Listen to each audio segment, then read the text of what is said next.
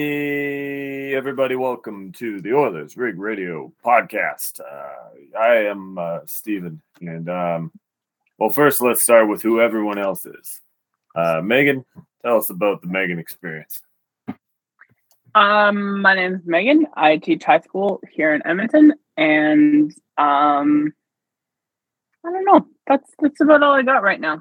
I am very happy that the plans I had for tomorrow got canceled because now it means I can stay home in my sweatpants all day. That does sound nice, but we didn't just come here to find out about Megan. Avery, what about you? Well, I am a man of many places, many talents. You can find me on Yahoo Sports Canada, Avery Sports Show, The Hockey News, Your Mom's House. Many places, many talents, like I said. Would you describe yourself as a man who wears a lot of hats or a man with a lot of jobs with one great hat? I would say both can be true. I would say in some weird way, both can be true, as I am a man with over a dozen hats in my collection. He's just you only have a dozen hats. Somehow that's way fewer than I was expecting. Well, the problem is that my head outgrew most of my hats. I have to go hat shop and they replace the collection because when your head grows, hats don't grow with you, unfortunately. I understand. As no one at home is able to see, I am currently wearing a hat that does not fit my head because I have a big head because it's so full of knowledge and wisdom. You might be saying to yourself, hey, we've grown accustomed to Steven's energetic nonsense off the top of the podcast. What's going on? Well, I'm glad you asked. Here's my little bit of personal news. I drove down to Red Deer last night to see great Alberta bands Wolfric and Thrill House and the reunification of one of the great Alberta bands, in my opinion, Dusty Tucker. And I had a grand old time, and then I got home around 3 a.m. and slept for about 12 hours. I woke up, let's say 20 minutes ago, which means I missed what appears to have been one of the most exciting hockey games of the season. The Oilers' dramatic come-from-behind victory over the accursed New York Rangers and their demon figurehead, Stan Fishley. Hey, did either of you see that game? And if so, tell us about it. That's the most recent news. What was it like? I woke up, checked the score, and the breath just fell out of my lungs. Avery, I watched the game? Only the first period, so Avery, it's all you. Yeah, I watched this entire game. This is a game in which, Edmonton once again came out flat. They didn't look inspired. This is a game in which defensively they were a mess. Then the Rangers took advantage of that.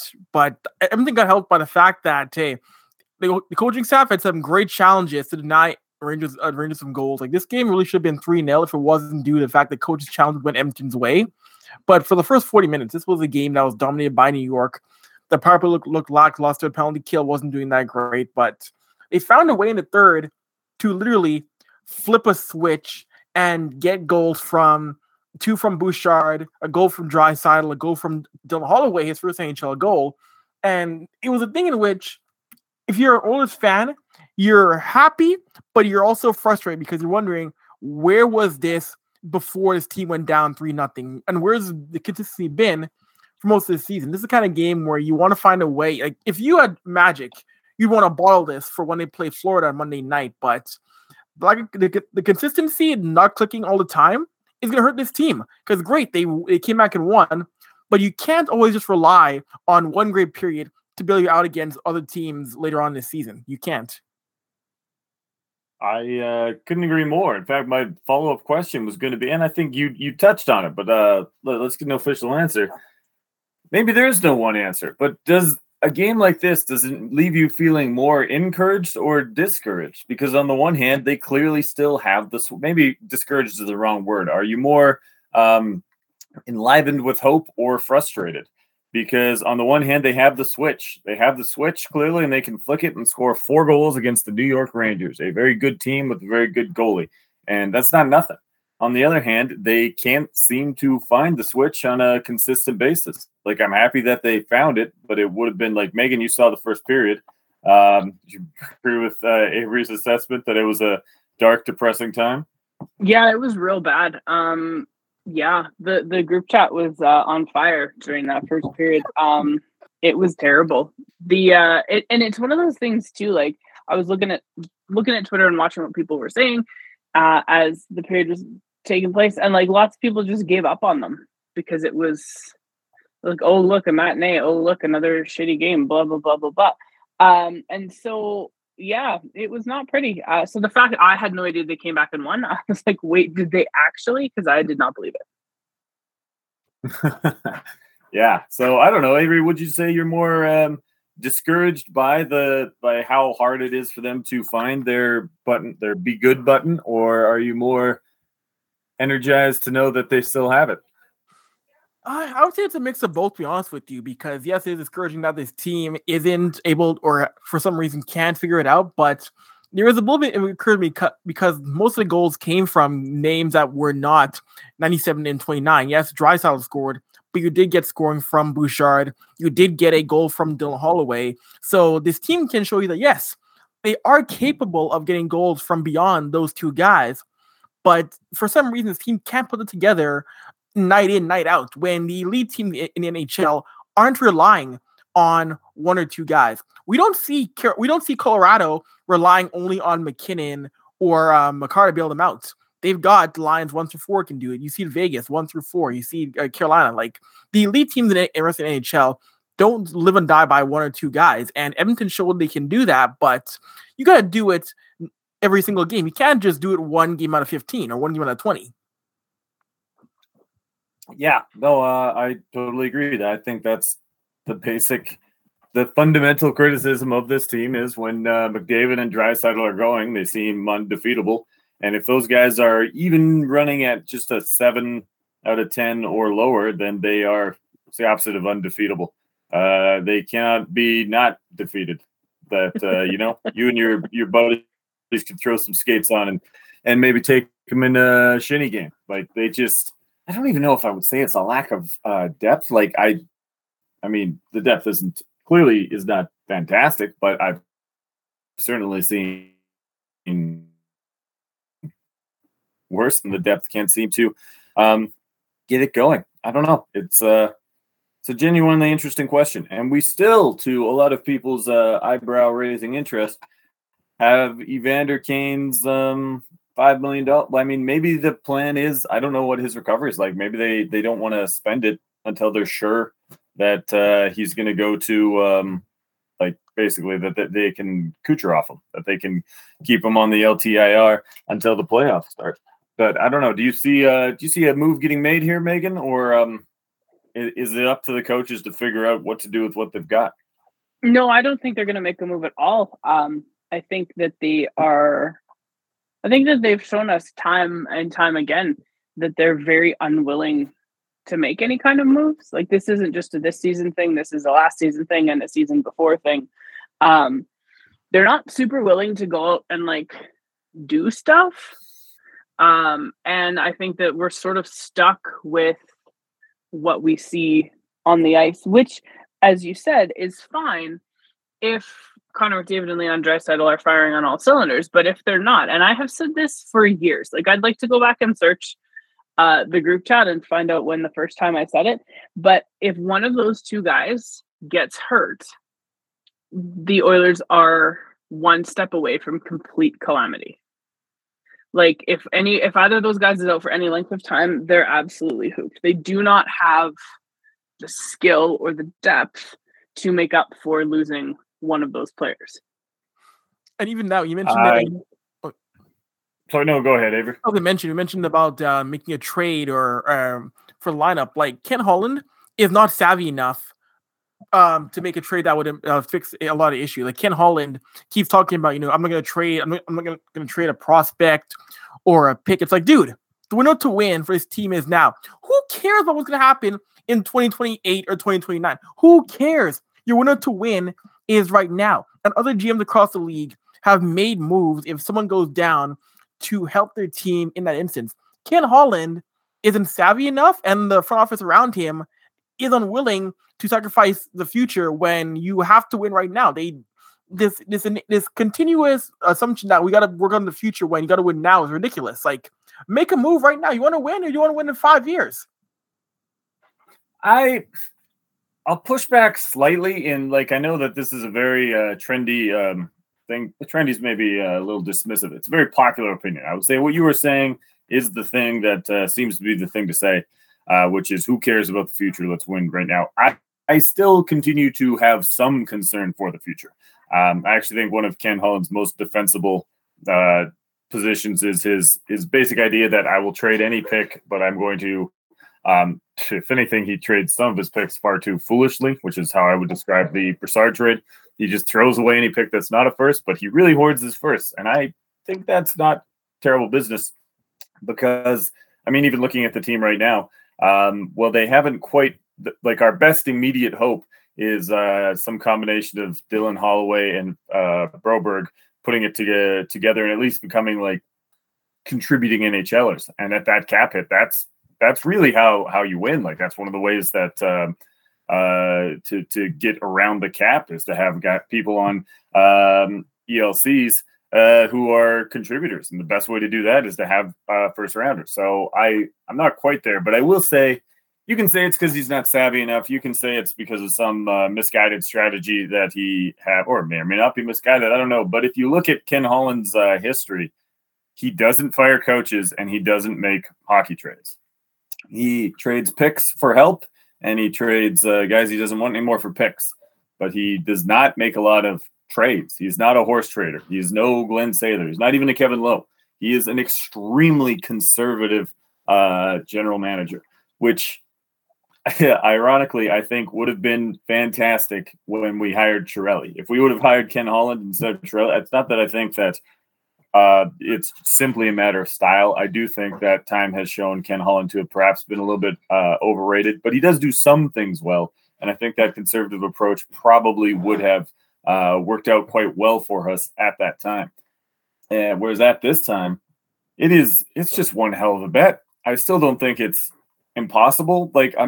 There's a lot of teams like this around the league where I look at them on paper and say, well, they're better than they're showing. And I think they could put it together. And every year some team does. Some team has a tough first 20 games, then they do click. So I don't think waiting is always a bad call. But especially when you appear to have $5 million of extra cap space in between now and the end of the season, there's a lot that you could do. And it's who knows what he intends to do. I don't know. I have a question. Go ahead. Let's put our time traveling pants on. We hired Ken Holland instead of Peter Chiarelli. Yep. What does Ken Holland do at the 2016 draft and subsequent free agency?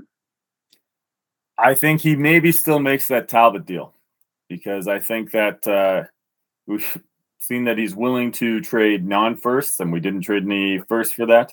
But I think he makes those draft picks. I think that's the big difference. Is I don't even know if he takes that swing at Dougie Hamilton, which, as much as you could debate whether or not that would have worked, that was the play. I actually think that there was a lot of Oiler fans, and I'll totally say I was one of them, who said, I know this is a loaded draft, but we already have all these young players. What we need is an out-of-the-box defenseman who's both young, he's the same age as these amazing forwards we have, but he's ready to be very good right now. I think targeting Dougie Hamilton was a great move. The fact that Chiarelli was doing it made me think that, he knows what's up. Excellent.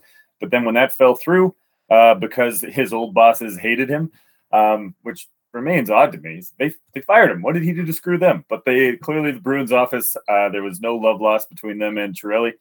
So Hamilton wound up in Calgary, and then Chiarelli made a massive, impulsive, bad reaction, just like, well, I got to get somebody. And then he still traded the same picks for to say he's the worst for a guy who never ended up even making the NHL.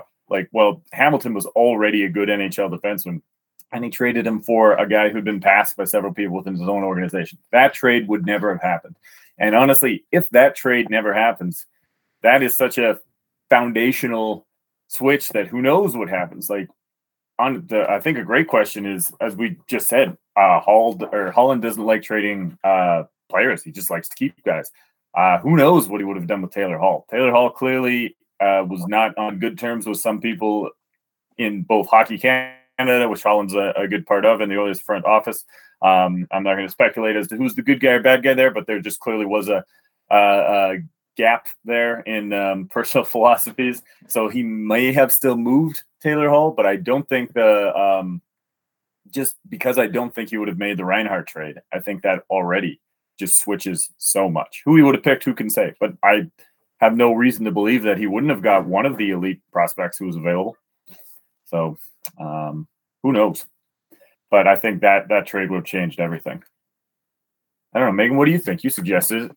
How do your time? No, because I'm thinking about how Ken Holland, like you say, doesn't really like to trade players, and I was thinking more about like the Taylor Hall thing, because it also, like, we know that Peter Chiarelli brought in Lucic because he played for him in Boston and all of that nonsense, and that was like the replacement, quote unquote, for Taylor Hall. Except, like, in no world are those two things equal. But anyway, that is the kind of bad move that Holland would make. He really overvalues veterans. Like, he does overvalue veterans. But I'm Lucic curious about the trade. The thing that made the Lucic trade so crazy was we already had Maroon, but I don't want to.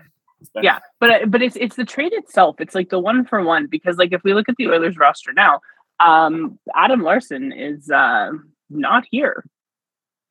He did not want to continue playing here, but from things that I've heard, which I find really fascinating. But he's no longer here, so that trade is now like a moot point, basically, because you got nothing for him.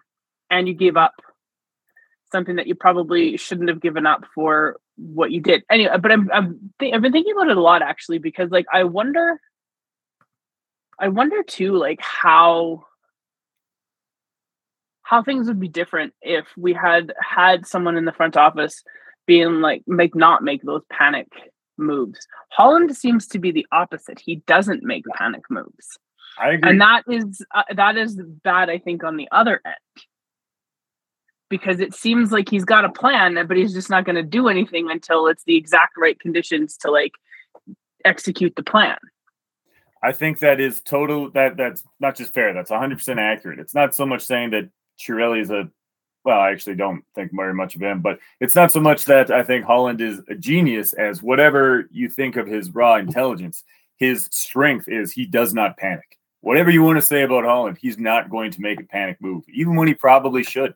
Like, what's the Avery? You're a learned man. You're a man of letters who writes for a living. What's the opposite of panic? Like, how do you describe someone who's more stable than they should be? Calm, I could say. You want to use calm even still sounds positive. Like, I don't know what the word is, but I'll say I'm the same way. Like, I don't like to react big. I like to find, okay, well, what did you do that? And often, like, when I look back at my life, the mistakes I've made have usually been ones of, hesitancy. If anything, you could accuse Holland of hesitating rather than panicking. Like, I wonder if it's almost like stubbornness. Like, I wonder if it's just like he's just a little bit stubborn. He's like, this is how I'm going to do this, and no one's going to sway. I expect he would say that it is a lack of panic and even a lot of loyalty. Like, if you watch the way he's always stuck with his coaches, even when he shouldn't have, in at least 2 cases. I think he made the wrong move to not change coaches. And he would have said it's either loyalty or dedication to the plan when it was a lack of being able to read and react. It was stubbornness. He's a stubborn guy. That's totally fair. And he's being, for example, right now, very stubborn on Broberg. Which, to go back to, pardon me, Avery's point of who cares about the future, I care about the future. Philip Broberg is the ideal solution here for the Oilers' defensive woes, both because of his age, because of his style. He is an excellent stylistic fit for the new NHL. For that, I'm going to give Jared Bednar a lot of credit for this, but I think Dave Manson coaches in the same direction. Who we like that, not just puck moving D, but specifically mobile D, quick D. Philip Broberg is ideal for that. And he's still on his entry-level contract. He's cheap. He's super cheap. He's a perfect fit in every way as long as he's capable of coming up to the NHL. And frankly, not just being an NHL player. I think we need a top 4 defenseman at this point. So I like that Ken Holland is saying, I am going to give Philip Broberg every chance to be that guy before I expend a ton of effort of resources to go get someone else to do that job. But at a certain point, there has to be a cutoff where even if you believe in Philip Broberg long-term, you say, okay, well, actually, I do need something right now. like for me, I'm going to say, well, to be honest, I'm going to say that that cutoff point is probably going to be whenever anyone else makes an offer to the Coyotes good enough to get Jakob Chychrun. We're going to say, okay, do we want to beat that or not? But all things being equal, if the Coyotes are standing pat and kind of waiting for us to make a move, I don't know, probably the 40-game mark. We just called Broberg up. Let's see how he looks. But if he's not ready to be excellent, I think we are compelled to make a deal. I'm seeing Megan nod, and I'm assuming since, Avery, what you said earlier, you're nodding as well. How do you feel about that? Uh-oh, Avery died. Oh, no, Avery's dead. Well, I will mourn him. Just doffed my cap, put my cap back onto my head, and I will head over to someone's mom's house and become their favorite podcaster and token black guy in the name of our good friend Avery Lewis. Google. His mic died. Apparently, he says in the chat. You know what? It was interesting. It's interesting you mentioned Broberg. I'll let Avery kind of get his life sorted over there. It's interesting that you mentioned Broberg because that first goal. I mean, I know you didn't watch it, but in the group chat, somebody was like, "Broberg sucks." He got beat real hard on that first goal, and it was very, very ugly. And there's something about it. It is that weird stubbornness that I think Holland has. That nobody likes being wrong. I'll give Ken Holland I'll defend him a tiny little bit. Nobody likes to be wrong, right? You don't like to be wrong about the choices that you make, and so this is like one of those things, right? And so now all of a sudden, you've sort of made the commitment and you've made other moves around this guy, hoping, like you say, that he's got the potential for the future, but you can't get the experience if you don't get the experience. And so they kind of have to be a little bit bullish on him because, that's the route that they've chosen. But when he does make mistakes like he did today, it's tough to defend the choice, I think would be. And I think that, I mean, to be fair, ideally, Broberg would have back like crooked crack Jay-Z. I'm going to throw that to Avery Lewis McDonald Google for comments. Oh, we're talking about Mr. Broberg here. We're talking about Broberg. Yeah. Who else could it be?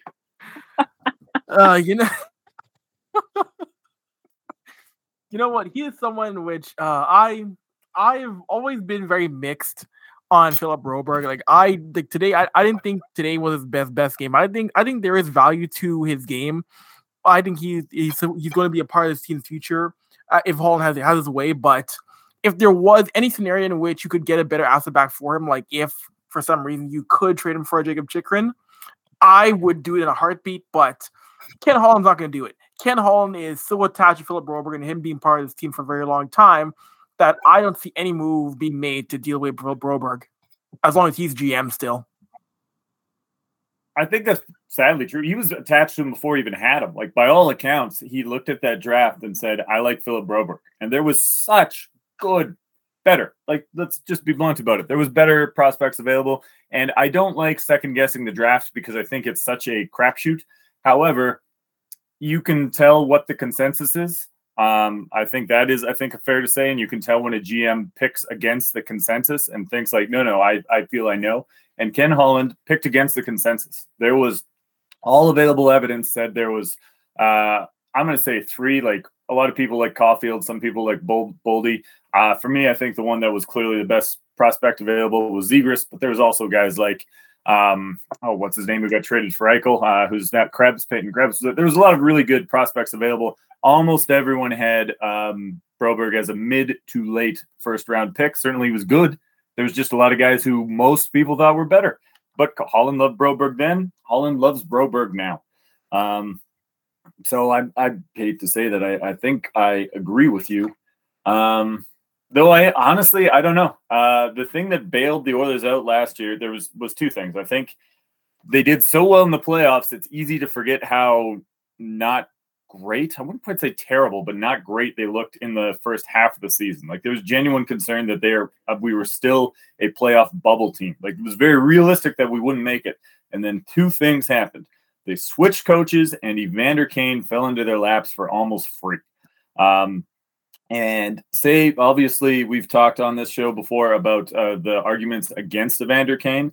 I will say that people who I think a lot of criticisms of his hockey game are frankly borderline delusional. There was some very famous Twitter analytics experts who called him a borderline replacement level player. And that's why I cannot take their analysis seriously. I don't think they're very good at their jobs, but they seem like very nice people. Yeah, I think Evander Kane dramatically changed this team, and his loss has once again dramatically changed them. And so I don't know. But last year, my point is, last year Ken Holland was compelled to break one of his own rules and fire his coach. I wonder if things could go bad enough this year without Kane. And also Woodcroft, to my mild surprise, and I'm not an X's and O's expert, seems to be doing things differently this year, and they don't seem to be working out as well. Anyway, so we're not getting our 2 boosts from last year. If we're back to being a playoff bubble team, which is exactly where we are in the standings right now, by the way, I wonder if Holland could be compelled to break another one of his rules and perhaps trade one of his beloved either high-ranking prospects or a first-rounder. Because he's shown he's very willing to deal second-rounders for depth. But this team, as much as we said earlier that the depth is failing, that's because all they have is fourth-line depth and lots of third-pairing defensemen. He loves accruing third-pairing defensemen, as if 3 third-pairing defensemen is better than 1 second-pairing. It's not. What this team lacks, like on defense, I think that certainly my position is their greatest need right now is the second-pairing defenseman. Not another third-pairing defenseman, a strong second-pairing defenseman. And if you don't like Chychrun, that's fine, but someone that good, someone who's good enough to be the number 3D on this team. And if we get someone good enough to be the number 2D on this team, all the better. So, yeah, I don't know. I think he's going to need to make a big move. This is not a team. This team is not as top heavy and then low at the bottom. It's low in the middle. It needs more, at least like middle 6, and say, oh, okay, Megan's getting really excited. I have a thing to say. Sorry. I was just, as you were saying that, do you remember at the beginning of the season, I think it was Don Lucian did his the 100, whatever, top 100 players in the league. And he kind of sorted them out in 4 tiers of the best players in the league.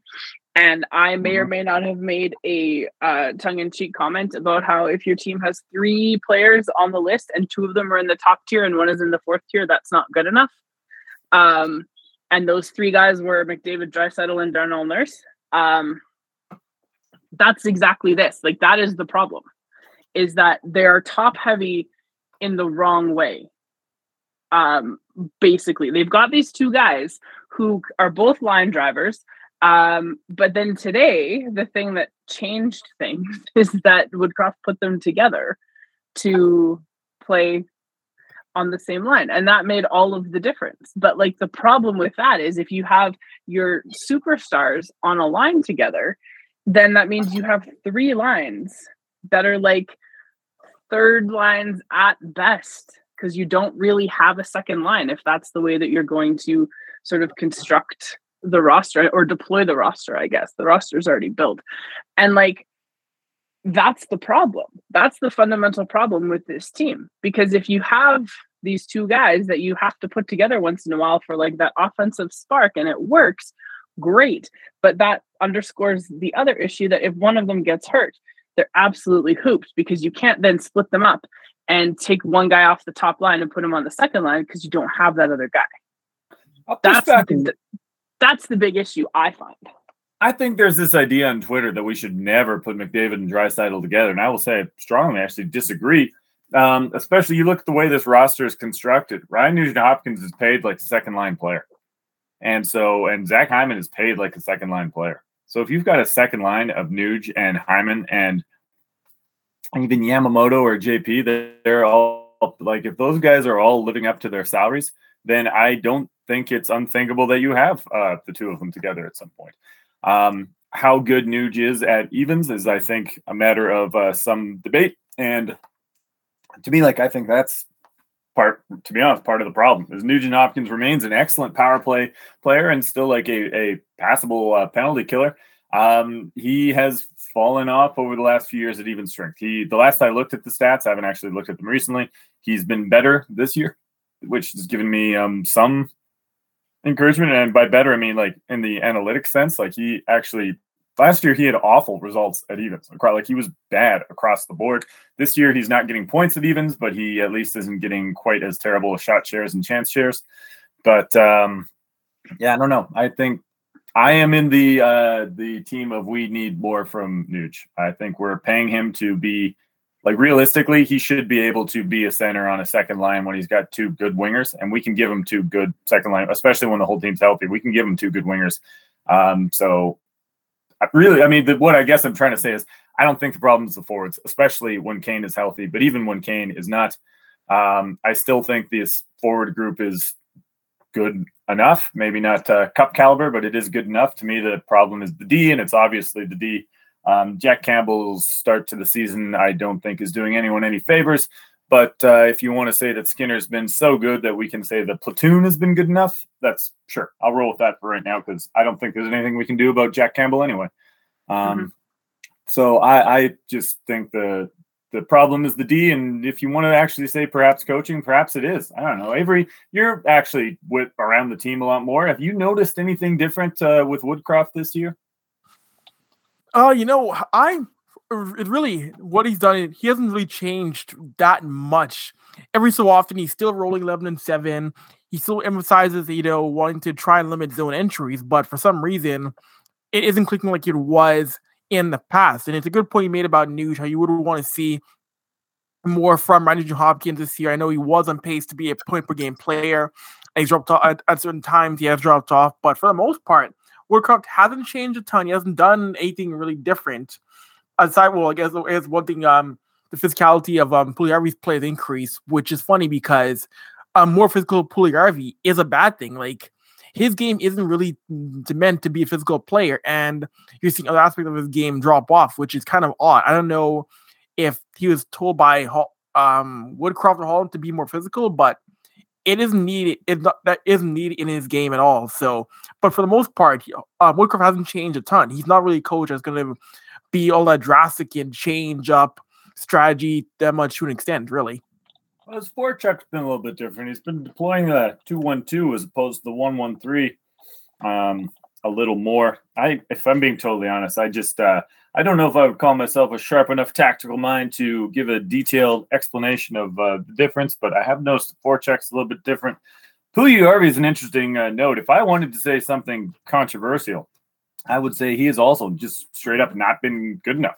Neither is Yamamoto. It's very fashionable on Oilers Twitter these days to criticize Yamamoto. He's obviously been hurt a little bit, but before that, he straight up wasn't good enough. Neither was Puljujarvi. For guys who are getting paid $3 million, they both do some things good, and they are getting some certain kinds of good results. I wouldn't exactly say either of them have been so bad you'd say they're the problem, but in the modern league, you need cap efficiency. Everyone needs to be earning their salaries, and realistically, you probably need a few people who are underpaid.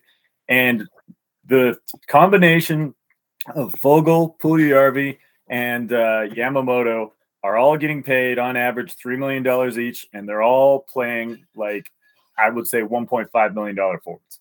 And I see that as a significant problem. And we were hoping that Holloway might be able to show up and be so good that he was being underpaid enough to maybe make up for that. That has not been the case yet. He scored today. McLeod's been certainly worth his money, but he hasn't been like, we're just not getting any offense from people who aren't playing with McDavid or Draisaitl. And someone's got to friggin' score at some point. Like, a lot of people feel that the big problem is we don't have Nurse is our only defensive D who seems capable of defending against strong players. And even then, not necessarily at an elite level, but he at least can skate with them. And some people say we need a more defensive D, and maybe we do, but I don't know. Our forwards who have scored in the past aren't scoring now. So we did win today. It's worth pointing out we won today. We shouldn't be too doom and gloom, as fashionable as it is, but I don't know. They're just too okay, I think, is the problem. And they can't. I think you could fairly criticize the forwards, the goaltending, the defense. What's left? Coaching. I think you can criticize pretty much every part of this team because no part has been strong. It's been a bunch of okay. The power play is incredible. That's the one. Like, even to be honest, even McDavid and Draisaitl at evens haven't been elite. They've just been so good on the power play that it's that you have to call their season successful. But I don't know. I don't know if I have anything left to say about the Oilers. Megan, thoughts? No. I mean, well, it's not about hockey specifically. But I would like to talk about their autograph session that they hosted at West Edmonton Mall. By all means. I've got some thoughts. So that was the thing. I don't know if you remember, but when we were kids, that was the thing they did like quite often. There was like open practices at the rink in the mall, and then they would go around and do like an autograph session later, and there'd be like 2 guys at a table or 3 guys at a table, and you could bring your whatever to get signed, or they had cards or a little autograph book or whatever.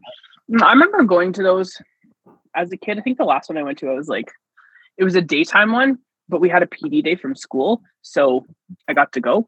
I was like in grade 8 or something, and I think that's the last time that I went to one. But I remember like those being very much just to like get, have like the players kind of be out there and like meeting some fans, and it was just like this little thing. This little autograph thing that they did this year, and Avery, we've talked about this before, so jump in at any time. Seemed insane to me that there were people like lined up at 3:00 in the morning to get autographs from hockey players. Like, I get it, but I don't get it. Like, I still have my little autograph book. It's nice. It's pink and green. I still have this autograph book that the last time anyone signed anything, I was like 14 years old.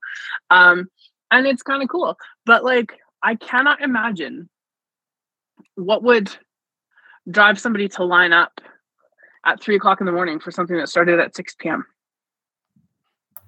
I totally agree. It was insane. Everyone involved was insane. I don't get it. You said you get it, but you don't. I straight up do not get it. Like, I understand wanting autograph. Like, I get the autograph part of things, like to have it in whatever, or to get like a jersey signed or like something like that. But my understanding is you couldn't even do that. There was hockey cards, or they gave you something, and that was it. Yeah, it was really restricted compared to prior autograph sessions, which I don't like. I understand, limiting people from doing pictures, whatever. Because keep the line moving though. But saying you can't autograph certain things, I thought that was really weird. I'm not sure why you would limit what fans could have autographed. I'm not sure what the reason would be for that. If I'm being totally honest, I don't really even get the autograph thing. I think autographs are weird. Like, very recently, I was at a hockey game where, because it was Ryan Smith and Lee Fogel night, Yari Curry was there. I was in my Yari Curry jersey. I did not. I'm sure if I had seen him as I was walking around the concourse, I would have said, I don't know, I guess, can I get an autograph?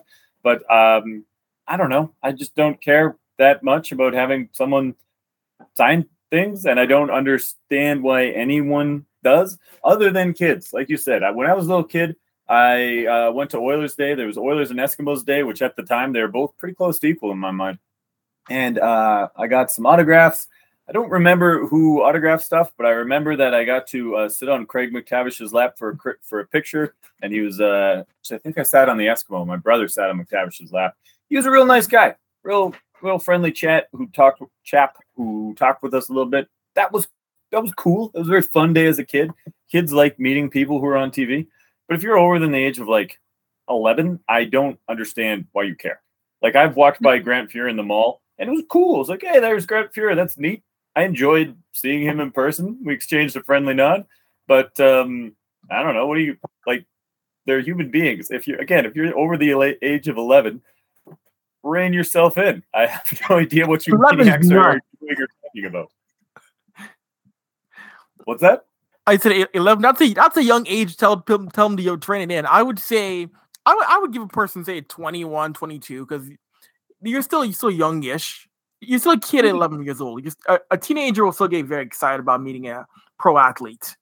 I don't think I met anyone as a teenager. I've met celebrities as a kid, and I've met celebrities as an adult. So maybe I can't quite gauge at what age it's used. Or like, yeah, they're a person, even though they're famous. So here's the thing. You mentioned if you're older than 11, like, give it up. It's like taking a baseball glove to a baseball game. If you're over the age of 12, it is exactly the same thing. But I will say this. Yes, it is. I will say this, though, about like the whole autograph thing. I think like for a kid, yeah, like it totally makes sense, right? Like, you get to meet your heroes. You got this thing. They signed it. The problem is that people, and I think one of the reasons why the stuff was so limited is because then that way people couldn't turn around and sell it. And I think, and I get that, because it's become such a thing to commodify autographs and whatnot, that like people will go like go to games, go to whatever, and they will get stuff signed so that they can then turn around and like put it on eBay or sell it, or Facebook Marketplace or whatever it is that they're going to do, this like sign something or another. But like, to me at this point, the notion of standing in line to like not meet, like, and that's the thing, you're not meeting an athlete there. You get approximately 2.6 seconds of their time while they sign the card, and then you just move on because there's 8,000 people in line behind you, and like it's not an actual genuine interaction. I do remember the Carnival of Champions as a kid. That was kind of cool because you actually got to like interact with the athletes in a more meaningful way, because they had their autograph stuff and there was pictures, but they were also like at some of the booths and like doing the games and like that kind of thing. So there was this opportunity to like, engage with them. And I thought that was kind of cool. But yeah, I just found the whole thing to be like, I mean, if you want to go get autographs from pro athletes, I guess like fill your boots. Like, what am I going to do? But I just found it really bizarre that there were people lined up for 15, 16, 17 hours to get an autograph. I guess like you said, it's for the money. It's worth it for them financially. But some of them, I don't know, some people must have been there with kids. Sorry, Avery, go ahead. I was gonna say too, it also shows how athletes are still lionized by society to an extent in which, if I have free time, I want to meet Connor McDavid or Leon Draisaitl, and this might be and for some people it might be their one only chance to meet a professional hockey player. It might be their one chance to meet an NHL player. Not everybody is in a position where they can meet hockey players or celebrities. I say as someone who has worked in hockey for many years, I've met celebrities before. I've met Hollywood actors. So for me, it's whatever. I met Orlando Jones. I've met Cuba Gooding Jr. For me, it's like, yeah, whatever. It's people. But other people, it's like, they're never going to meet a hockey player and like never going to meet that person. So to them, it's their one chance to get interaction with a hockey player that's not just via watching a TV screen. So I get to that extent. I do get that to that extent. Even as an adult, I still think it's neat to meet famous people. Like I even remember, I didn't even meet them. I just had front row seats for Metallica and being like, "There's Metallica. That's them," and I'm within 20 feet of them. Or Jason Mewes as an adult, I've been within 10 feet of him, and I'm like, "That's kind of neat." I've seen them on TV, but the only people that I was like, actually, I wouldn't go so far as say starstruck, but like, wow, was people that I looked up to as a child. Like I've been, and I didn't meet any of them, but I've been close to Curry Tikkanen and Boreas Salming. And that was like, wow, look at that. Those are the guys that as a kid meant a ton to me. Because realistically, certainly no athlete means that much to me now. Like I still think they're cool. I'm not trying to crap on athletes, but there's a certain childlike wonder that you have that, to be honest, I think if you still have as an adult, that's probably unhealthy. So I don't know. It's like, I'll actually back up what Megan said about the Carnival of Champions. It's cool to meet them. There's a lot of people that I would like to meet and a lot of people I would like to like go to dinner with. There is maybe no one who I would feel anything from like talking to for 2 seconds, like literally 2 seconds, and then moving on with my life. I think I have too high an opinion of myself. I don't need you to confer value upon me by bumping into me. If anything, I'll confer value on you. Line up to meet me. I'm Steven. How about that? You're Connor? Congrats. I'm Steven. I've done cool stuff also. So, I think that's a very healthy way of looking at it, but like, it does not change the fact that people lined up for 15 hours to get Connor McDavid's autograph. Like that's the sort of fundamental thing, right? Is like, I agree with you. I've been, I do have a Yari Curry autograph on a poster that I got at a McBain photo studio in 1987, on which he spelled my name wrong. Which, as a 4-year-old child, I was very upset about because I told him how to spell my name and he spelled it wrong anyway. But according to my dad, I don't remember most of this, but according to my dad, because Yari Curry was always my favorite, I was like, I talked the whole way there and the whole way home. But like once I got up to the table where the autograph was taking place, I did not say a word other than tell him how to spell my name. And my dad was like, "What is wrong with you, child?" That's a fun story. Even again, it would be different realistically, I'm curious how many of those people were actually lining up because they wanted Connor McDavid's autograph versus how many people were lining up because they knew that it was going to be a good hourly rate when they eventually sold Connor McDavid's autograph. And I don't know. I don't understand how the autograph industry works, and both by which I mean I don't know how it works, and it blows my mind that anyone would pay for that. So maybe didn't you say there was stuff going on at like Hall of Fame weekend too?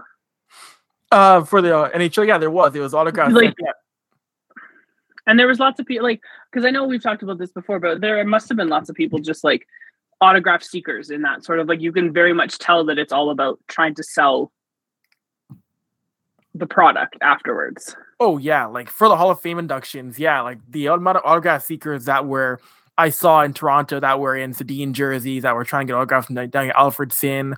There are even guys from other prior classes because they have their main red carpet, which is meant for the inductees, their guests, the media to stand on, and they block it off. And the amount of autograph seekers that hang around outside the enclosed area is nuts. And a lot of players, a lot of people just walk past them. But someone like a Matt Sundin stopped signing autographs, and it was like, oh my gosh, they swarmed on him when he signed one guy's card. A crowd of 25 people ran towards Matt Sundin to get autographs. He had to be security had to come get him because and a crowd Matt Sundin. He's very nice gentleman. He's very polite. He would have stayed the entire time and signed autographs the whole evening. But it's like, yo, I just saw people with dollar signs in their eyes as he signed this jersey, that card, that hat, that jersey. Like it's something else when people get in around these players. It's crazy. Here's a weird little story. I've experienced that, but like from the celebrity angle, because one time when I was like 25, me and my friends were in Mexico. I actually don't remember what city we were in, but it wasn't one of the most major ones. And someone at the hotel was like, hey, there's this free music festival at the park. And so we're like, oh, let's go check it out. And we went and check it out. And it was clearly all extremely 13-year-old centered music. So it was just full of 13-year-olds. And for reasons that we don't need to get into, we were all dressed in matching outfits. And one of my friends in particular was like bright blue eyes, and he looked like Mark McGrath, but like prettier, like not as rugged. He had bright blue eyes, bright blonde hair, and he had it all spiked, and he kind of looked like a pop punk icon. And then the three of us were just hanging out with him, being a bunch of other like 25-year-old, I think he might have even been 21. We were all in our early 20s though, dressed in matching outfits, and we were just walking around being like, man, this is not really our scene. And then some girl just walked up to him and said, can I just get a picture with you? And he said, all right, which sometimes happens when you're traveling. People just see a tourist and want to take a picture with you. I never totally understood why, but it happens. And so he took a picture with one like very shy young girl, wanted a picture with him, took a picture, and then instantly it's like the entire crowd was waiting for one person to break because we got swarmed by hundreds of 13-year-old children. I would say it was at first it was just girls, but then some guys started seeing like, oh, this is what the girls are doing, this is what we're doing too. So we just took like honestly dozens and dozens of photos. The guy with the bright blonde hair definitely got the most attention, but they were trying to get pictures with all of us. It was clearly worth more if they could get two of us in the same picture. Every now and then somebody was able to get all four of us in the same picture. It was crazy. It was like being in the Beatles for like 5 minutes. And then we slipped out of it in like Bugs Bunny style, when like the big fight animation comes and then the cartoon character just crawls out the back. That's what we did. They eventually were just taking pictures with each other. It was like the best example I've ever seen of a bunch of people doing something, even though no one knows why they're doing it. They were all just posing for pictures with each other, and we left. It was bizarre. But yeah, that one photo got snapped, and then it was like dropping a little bit of blood in the water in a pool full of sharks and piranhas. It was crazy. So, and I'm sure you loved every minute of it. I had a great time, even though I was getting the least amount of attention of the four of us because I was the most rugged and manly. They wanted, they were looking for poppier looking people, but right. I still had a great time. We all had a great time. It was surreal. And one of those guys was the basis of Dusty Tucker, who I saw playing last night. That takes it full circle. I don't know. You want to talk about anything around the NHL? Oh, wait, before we do it, just a quick note on the Oilers. I earlier said that McDavid and Draisaitl, who I believe are first and fourth in lead scoring, have not been elite at evens. I should qualify that. I'm not saying they're not doing anything. They haven't been getting, I wouldn't say their analytics are elite, but they're still scoring like crazy. McDavid is 8th in even strength scoring, and Draisaitl is 32nd in even strength scoring. They're still quite good, but they're being so otherworldly good on the power play. And power play points count, so good for them. But I maintain if we could get them some line driving, not driving, but the kinds of wingers who aren't necessarily elite finishers, but are elite at covering up for the things that McDavid and Draisaitl are not elite at, that seems like what the goal should be, which is why I've got time for the Puljujarvis of the world. I just think he's overpaid by $1.5 million if this is the rate he's going to score at. But like Avery said, there's clearly some coaching things going on with him. I don't know. We'll see what happens. The guy I wanted them to sell the farm to either offer sheet or trade for this summer is second in league scoring. So imagine if we had sold everything to get Jason Robertson. Well, he was in a contract dispute, which obviously his team might not have done, but they were quite public about not wanting to pay him what he was asking for. So who can say? Anyway, Jack Eichel's fifth in league scoring. He seems to be back. That's cool. Any around the league stories that you guys want to talk about? I was going to say the NHL does not care about certain rules when it came to the Connor Hellebuck situation in Winnipeg, Dallas, where he goes down, he's bumped in the head, he goes down, loses mask, and the Dallas Stars score a goal with him down, laying face down. Now, this is a situation which I understand NHL doesn't want a situation where any goalie losing a mask means play stops and you stop a scoring chance, which is why they say play stops on an imminent scoring chance. But I have an issue with that in the sense that when Hellebuck got bumped, he goes down. There's no imminent scoring chance. The Stars are still passing the puck around to get to Jason Robertson, and Hellebuck is down for a prolonged period of time, even after the goal. In that instance, blow the play dead, blow it down. It's not imminent scoring chance. If it was a bang-bang play, okay, but there's not imminent scoring chance. Goalie's down for a while. Puck is still being cycled. How can the goal still count? I felt in that situation. I'll be honest, I haven't seen that yet. I'm going to interesting. I'm going to look at it right now and render judgment. Megan's turned her chair around dramatically, so I'm going to assume that she hasn't seen it. So while I'm looking at this, I'll just throw out for group discussion, hey, you know what I was right about? The Golden Knights being just fine at goaltending. I really believed in Logan Thompson. I thought that his stats looked fantastic at every level coming up to the NHL, and his limited NHL experience looked good. And I thought Adin Hill was at least a experienced backup, as was Brisson. I thought they'd be fine, and they've been better than fine. They've been terrific. No, I agree totally, Steven. People were saying, finally, Golden Knights are going to... People were saying, finally, yes, the Golden Knights are going to die. No, they're not. They were not going to fall off. And also, too, people forget, if they only won one of the shootouts last year, they would have been a playoff team last year as well, but he couldn't win in a shootout in the final 3 games of the year. And you still have... And this is a team that still has Chandler Stevenson, Pacioretty. They got a healthy Jack Eichel. The Golden Knights are right where they are supposed to be. Once again, they are not falling off at all, even with the injury to Robin Lehner. They are going to be just fine, no matter who is in net for that team. I do think I have to kind of. I guess I feel bad for the Golden Knights because I still think they're worse than they were last year because they had to give up Max Pacioretty for nothing, not for effectively nothing. Absolutely nothing. Probably dealt him. Yes, that's right. They did deal him. So I do feel bad for them that they couldn't. But then, like you said, I say I feel bad. They made a calculated bet. I thought it was a very good bet, but it didn't hit. Sometimes that happens. They weren't able to win one of those shootouts. So you didn't win. You didn't win enough. And yeah, it was because of injuries and you had to sit people. But that was the risk that you took. And sometimes a bad bet hits and sometimes a good bet doesn't. And they just had too many injuries. They remind me a lot of that Lightning team. I think it was 2 years before they won the Cup.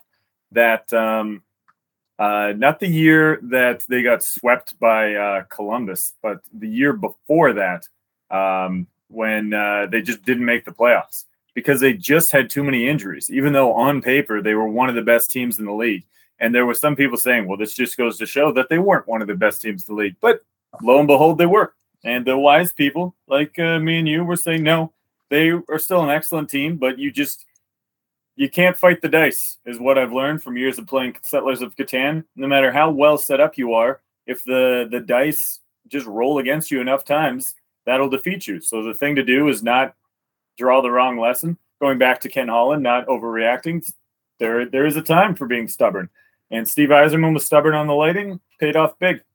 This year, the Knights management were stubborn on their own team with not making the playoffs last year and then losing their goalie, and that's paying off big. I'm watching this Hellebuyck. Man, this is right. I know exactly what you mean. Like it's not like it was a bang play, but they never lost possession and they never lost.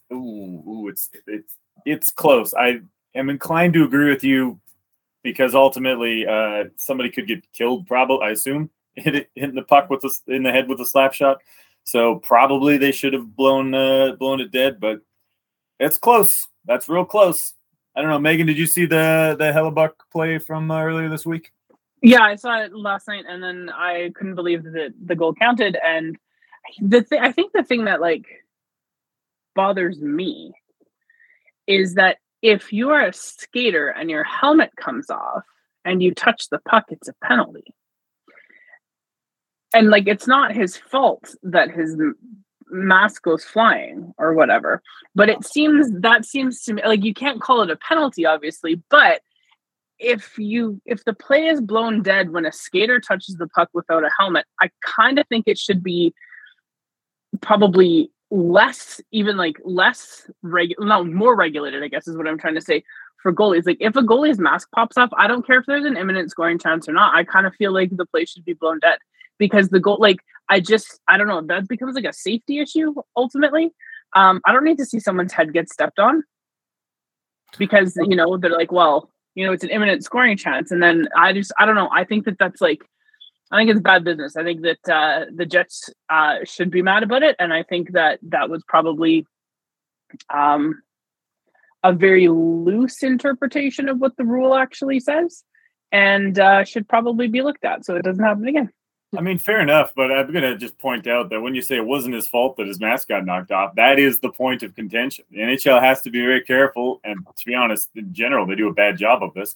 The NHL has to be very careful about what sort of behavior they incentivize. And if you tell goalies, hey, anytime your mask falls off, no matter what's going on, we're going to instantaneously blow the play down, then you get into, I believe it was Dwayne Rolliston was one of the masters of flipping his mask off. Yes, he was.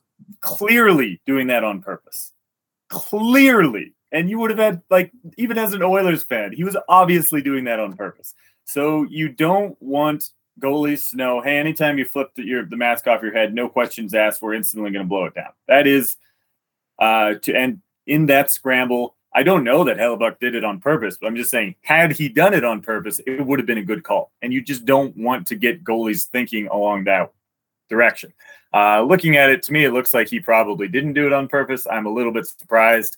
I don't think I'm quite as far into the shocked and outraged zone as you guys are, but I am surprised that it counted just because it seemed pretty clear that someone bumped into him. He didn't knock it off on purpose. Like Avery said, a couple of seconds passed. The play was still happening, but ultimately, you got to put safety paramount. I expect he could have popped back up had he wanted to.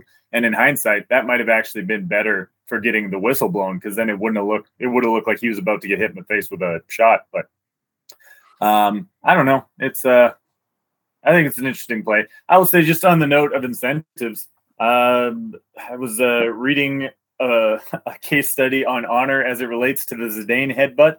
And I will say this is clearly a sport-wide problem, but it's still an issue in the NHL. We don't want to be incentivizing people to quietly say the worst things they can think of to people because they'll get rewarded with a power play or by getting the best player on the other team red card. I don't know that the solution to that is necessary. Like, I don't know. just to talk, the World Cup's happening right now. The big mistake that Zidane made was giving in. The second big mistake that he made is as soon as he saw that the ref saw it and the red card came out, he should have stepped on that guy's face.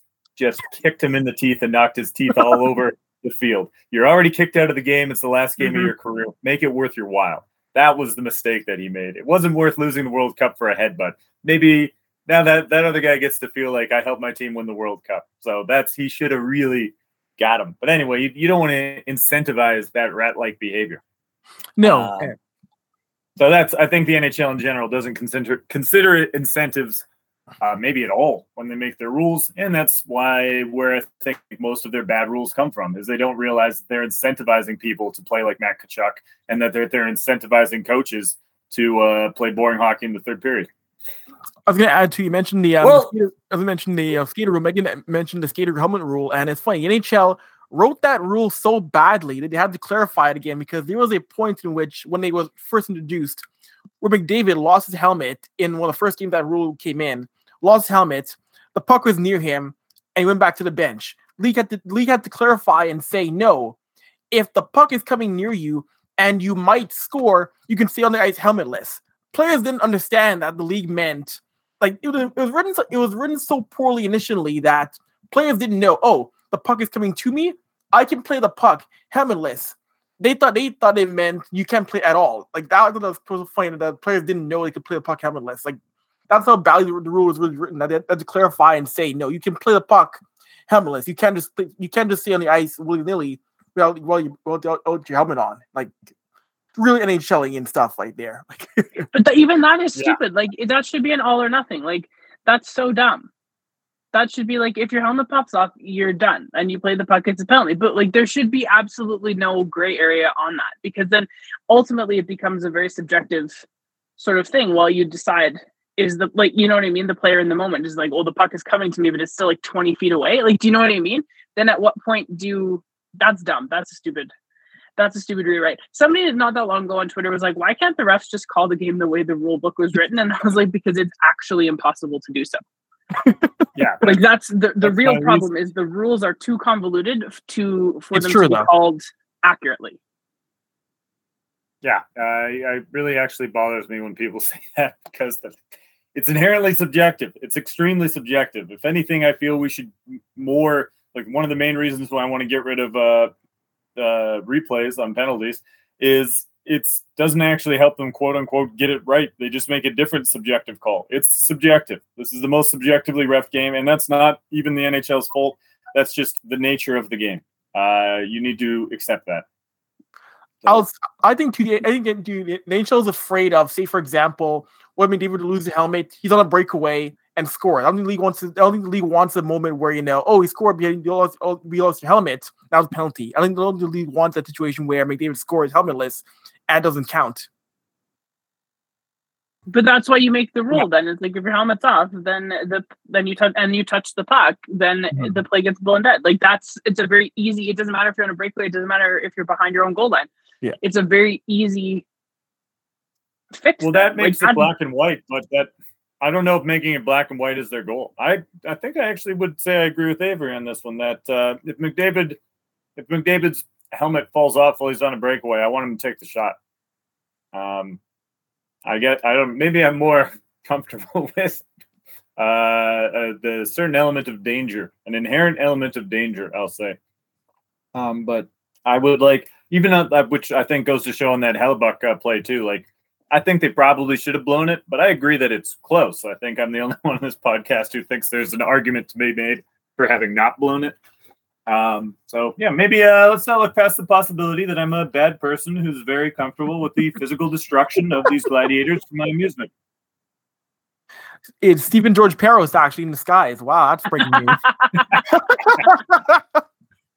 I mean, the mustache tracks, so it does. You folks at home can't see it, but I've got a Perosian. It's beautiful. I now know what it's like to have a kid, because before I had the mustache, I would look at people with mustaches and say, what went wrong in that person's life where they thought that was a good decision? And then now I have my own mustache, and I see this is what life has been about the whole time. So I relate to parents. It's just great. It's fun to watch it grow and learn. And I feel re-energized and re-engaged with life. On that note, anybody have any? Should we play a round of deeply personal questions? I mean, I have a question. It's born from part of our earlier discussion, but I do have a question. Okay, that sounds perfect. Okay, so which famous person would you actually wait in line to get an autograph from? Because there's got to be at least one. I understand that you think autographs are stupid, but like, who's the person that you're like, yeah, there's an opportunity, and yeah, I'm going to wait in a long line, and this is who it's going to be? Living or dead? Or Sure. just living? Living or dead? Okay. Okay, well, no, I'll stick to living because my other answer would be, well, Jesus Christ, of course. But that seems not really in the spirit. That seems not in the spirit of the question. No. Interesting. I think I'll tell you the name that jumps to mind. It's David Letterman. I think it would be cool to even have like a 3-second exchange, like, hello, Mr. Letterman. And he'd go, hey, buddy. And then he'd sign it. That'd be neat. I'd wait in line for that. Okay. Avery, what about you? You know what? I'll stick to living, and I'll probably say Will Smith. You wouldn't be afraid that you would catch hands from him or whatever? You'd be okay with waiting in line for the autograph? As long as I don't make any G.I. Jane 2 jokes, I should be good. Okay. All right. I would say mine has probably changed in the last while since, let's say, COVID started, because it turns out that people are crazy. Just leave it at that. I think. Oh, it's like, and it's dumb. This is my question, and I'm gonna have a hard time answering it. I have waited in line to get like books signed and stuff before, which is kind of cool. And I think like autograph copies of books is something that's really, really neat. But I think I do have a book autographed by Miriam Tabes, and I think that's cool. But again, I met her. We spent hours together. I didn't just bump into her. Please tell this story while I'm thinking of an answer to my own question. Oh, it's not it's not like I, seduced her or anything like that. I just took a creative writing class, and at the end, Miriam Tabes was our like special guest, where I'm going to read your short stories and talk about them with you. Oh, that's so cool. Yeah, that's very cool. She was very complimentary, actually. To be honest, I thought I knocked it out of the park. She really liked my story. I felt very good about that. We had a good talk because at the time she was, I don't know if I'd say touring is the appropriate word, but she was touring on Complicated Kindness, which is a book about growing up in a small Mennonite community. That's where I came from. I lent the book to my mom, and my mom said that my mother clearly enjoyed it a lot more than Miriam Tabes did. She said that she thought that it was a little too negative for her touch, but it was like reading her own childhood. And so I really enjoyed reading the book for that. We had a lot to talk about. It was a fantastic experience. That's cool. You also have a book autographed by Norm Macdonald, which I feel you also met him. That is true. That was also a great experience because we actually talked a little bit. Like, I did meet my hero, but we didn't just bump into one another. We had a small chat. That's very cool. I would say that mine would, if I was going to be like very honest about it, my person would be dead, and it would be Seamus Heaney. I did have a chance to see him speak when I was living in Ireland, but there was a very strict no autograph policy at this event that we were at, and I was very sad about that. He died like 6 months later, so I felt very fortunate to have had the opportunity to see him speak. But if I was going to pick a living person, I'm just going to say Sidney Crosby and just be very honest. I would stand in line for Sidney Crosby's autograph, and I don't feel bad about that at all. And if I had the opportunity, I would ask him if he could, in fact, crush a watermelon between his thighs. Oh my gosh. Is that a claim? I haven't heard that claim. I'll put a tweet out. I'll send you the tweet. The Penguins did sort of insinuate at one point in time that yes, he could do it. And anyway. How hard could it be? Like, surely could not any of us crush a watermelon between our thighs? Are they that hard to crush? I'm not a big watermelon guy. That would probably put the effort, depending on like how big it is. Like that might hurt your actual legs to try and crush one with your thighs. Okay. Steve, I will if we get- send you something on Instagram that will maybe help answer your question, but I'll need to find it first. If we get 50 retweets of this week's show, I will crush a watermelon between my thighs on some sort of video platform. 50, that's the number. I'm unconvinced that anyone listens to this show. So if it turns out 50 people retweet it, I will make a thing. Hey, I guess you don't have to answer. I can't make you. But what do you mean your answer changed because you realize people are crazy? It sounds like you got disillusioned with one of your heroes. I would have probably said Aaron Rodgers, but he's a fucking crazy person, so I don't have any desire to give him any of my time. I think he's a fun crazy. I've decided I like Aaron Rodgers now. I don't follow football, but I enjoy iconoclasts. I like him more than Tom Brady. I think Aaron Rodgers is a lot more fun than Tom Brady. I think that's fair. Okay. Do you have a question for us? Yeah, Avery. I have a question. You know, I may have to Google mine. I may have to Google my question. So bear with me. Is it because you don't know how to pronounce some of the words, or what? Like, what's happening here? Wow! How dare you? I'm not Herschel Walker.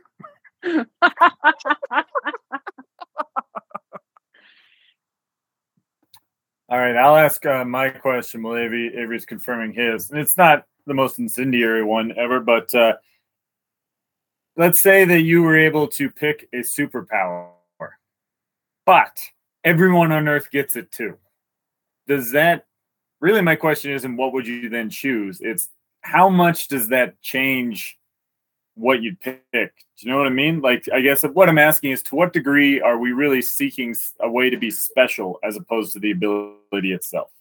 Like, if I said you can have the power of, I don't know, flight or speed, whatever, name anything that you might wish for deep in your heart of hearts. If you knew that you could get that, but everyone else will get it too. So now you actually are no more special than you were before. Does that change what you'd wish for? Megan? No, I would wish teleportation. And so, no, I think everyone should be able to just go wherever they want as quickly as possible.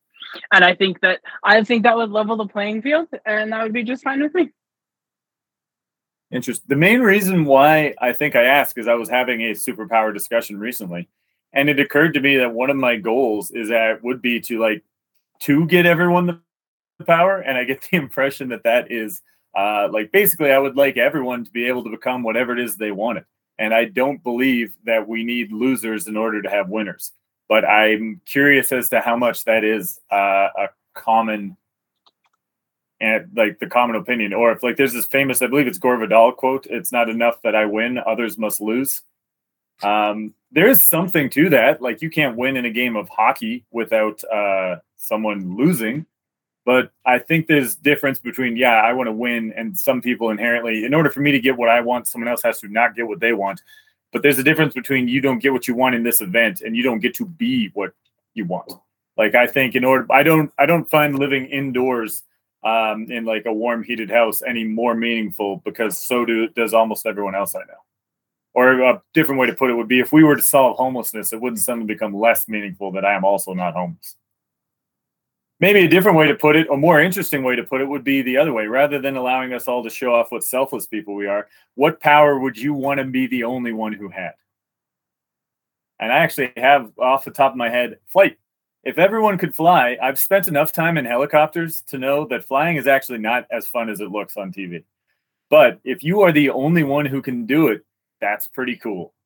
Then now you're like this magical creature. And I don't actually think I would be denying anyone else. Like, if someone else denied me flight and they had flight, I'd be like, yeah, that's fine. You can be the magical creature. Avery? Yeah, no, I agree. I would say I want one flight, because when you think about how long it takes to get to an airport, security, et cetera, boarding time. If I could just, run to my backyard, if I could just flap my arms and fly, cool, great. I would love that. I would just, flap my arms and fly away to Europe. I would love that, like a bird. That's why teleportation is the correct answer. It's not even flight. It's less complicated. It's just I feel like teleportation. In this one, it levels the playing field. What about? Let me just ask you this. Like, I don't know if you're familiar with Star Trek transporter debates, but some of us, myself included, feel very strongly that the transporter kills you and then reassembles a clone of you somewhere else. So that taking the transporter in Star Trek is almost certainly fatal. Like, you die, and then someone who's just like you reappears somewhere else. Does teleporting scare you along those lines? I think I brought this up the last time we had this combo. I mean, it might. Like, I don't use microwaves because I don't really like how they rearrange the molecules of the food that they heat. So, like, yeah. But I mean, if we're talking in a sort of a philosophical sense, I think that teleportation is just fine. Because maybe we're not even here. Maybe we're just in a simulation, and maybe this is the Matrix, and we'll never know.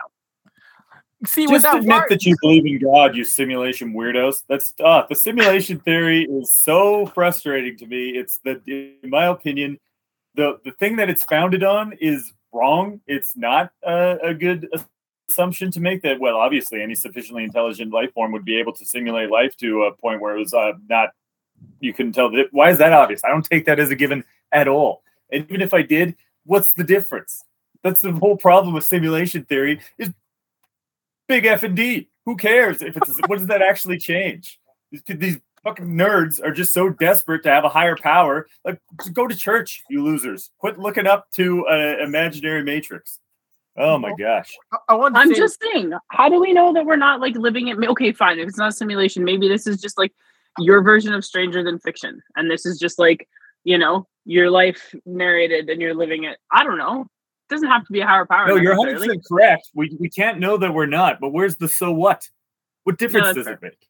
If I were to tell you, let's say that my magic power is I can make you definitively know the answer to that question, yes or no. Is this a simulation? Are you a brain in a vat? What does it change if you are either way? That's the thing that I don't understand why so much brain power is expended on this question, is there's nothing at the end of the question. Yeah, that's fair. All right, this is now a hardcore philosophy podcast. Avery, simulation theory. Go. As someone who was, I think simulation is a very far-fetched thing. I mean, could it be real? I guess I don't. Do I think it's real? No, I think it's people who watch too much TV. I think that's a real thing. I do believe in a higher power. I do think that simulation is an insane idea. I think that I won't say it's not impossible. I just think it's really, really far-fetched idea that we're all not real. It's all a fake thing. But you know what? Hey, if it is, I've enjoyed my time here. But if you ask me on the spot, no, I think that's a bunch of rubbish that people like to live into way too much. Yeah, that's how I see it also. All right, Avery, what's your personal question? All right, I got one. I got one here. If you could change one thing about your childhood, what would it be? Oh, it's hard to pick. I would say that this is like very, very, my childhood was fine. There's no like, this is not like a trauma dump, I promise. I would say that I wish that when I was younger, my parents had been more keen to like go on big vacations. Not that like we didn't do stuff and go places, but like I wish but as an adult, I don't regret this. And so this is a weird thing, but as a kid, like I feel like as a child, I missed out on like doing stuff that all of my friends got the opportunity to do. And like my parents were like, no, you can't have, a Nintendo. You don't need like those sorts of things. Not for any, like, I appreciate it now. I understand where they were coming from. Everything's fine. But I just like, when I was a kid, I felt like I was missing out on stuff that like all of my friends got to do. And when you're also an only child, that kind of sucks a little bit. I'm glad that you answered first, because I feel actually really good about my answer now. There's a ton of stuff I would change about my teens, but my childhood I thought was great. And not only was it great, but I would say the things that I wished for, I think it's fine that I didn't get. Like the number one thing that I wanted was I wished that I was able to play hockey. My family didn't have the money. Hockey's a super expensive sport. as much as that genuinely broke my heart as a kid. It was the most I remember driving back from registration and my mom's like, sorry, we can't do this. This is too much money. That was the most heartbreaking moment of my childhood. But just knowing what I know about hockey culture, I'm increasingly suspicious that I dodged a bullet because also knowing what I know about me, I don't want to pretend that I would not have gotten sucked into that. I very well may have. Not all of it, but certain parts of it. I think maybe I'll just leave it at it's better this way. I have a really easy time believing that it's better this way. And then the other big wish from my childhood my grandparents lived for a really long time. So that was nice. But the thing that I would change, as much as I think my childhood went very well, is I wish I would have watched less television, which was fine because I was very insistent about watching it. Everyone in my life tried to get me to watch less TV, and I still read a lot. I still exercised a lot. I still went exploring in the forest a lot. I grew up in the rural area, so I spent a lot of time in the woods. But I wish that I had spent even more time doing those things. If I could pick something specific, I wouldn't have quit piano lessons. I would have quit TV. That would have still watched movies, and maybe even still watch good shows. The problem is watching mediocre shows. Nothing wrong with watching good TV, but I would have watched less mediocre TV.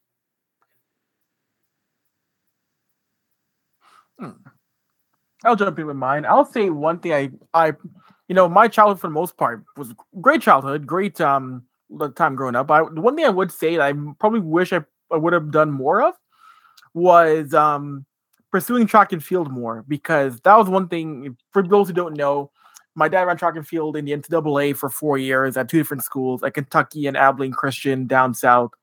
And I played sports my entire life as a kid. I played basketball, tennis, baseball, lacrosse. But one thing I wasn't really it's funny because as a journalist, I love covering track and field. I love talking track and field. I love reporting on track and field. Wasn't a really big kid in actually doing it myself. But I had a natural talent for triple jump and long jump, which my dad competed in. He was a triple jumper and long jumper. And I tried it for a little bit, but I didn't like being pushed. One thing about kids, I didn't like being pushed into certain sports. I was much more interested in playing basketball and lacrosse and tennis. Track was more okay, I'll give it a shot. But I didn't really pursue it too hard. I tried for a little bit, and coaches told me, "You're raw, but you have natural talent. I can naturally do the rhythm that you need for triple jump. I've been out about messing around, and I can do a perfect triple jump technique in a suit and dress shoes. Not even trying. It's a natural gift I have. So I kind of wish I pursued a little bit more, actually see where it could have taken me, because I had natural ability in triple jump and long jump without even trying as a kid." I have a question for you. Yeah, if you had basically mine too. I wish I had developed myself more. Avery, I have a question for you. Shoot. If you had pursued track and field and become very good at that, would you have been wearing a hat in all of your competitions, or would you have the opportunity to see a hatless Avery? I don't know. Well, you can wear ball caps in track and field, so I wear a ball cap. I don't like to bug you about the hat thing so much. I just think it's really funny. I do appreciate the commitment to the bit, though. I think that it's very admirable. Yes, very few people there are very few pictures online of me not wearing some form of hat. It's hard to find pictures of me hatless online. I've hung out with Avery in person quite a lot, and the only time he's ever been hatless is when he trades his outdoor hat for his indoor hat. So and it's just a very quick transition, maybe 4 or 5 seconds, where he doesn't have a hat on. That's very funny. Which I almost never wear hats except for right now, and it's in honor of Avery. He died earlier. Well, that's the sode, as the kids say. Thank you for listening. Bless you all on this American Thanksgiving weekend, if you like to give American thanks. If you don't, happy near the end of November. On behalf of Megan, Avery, Steven, Alex in the way, keep on trucking.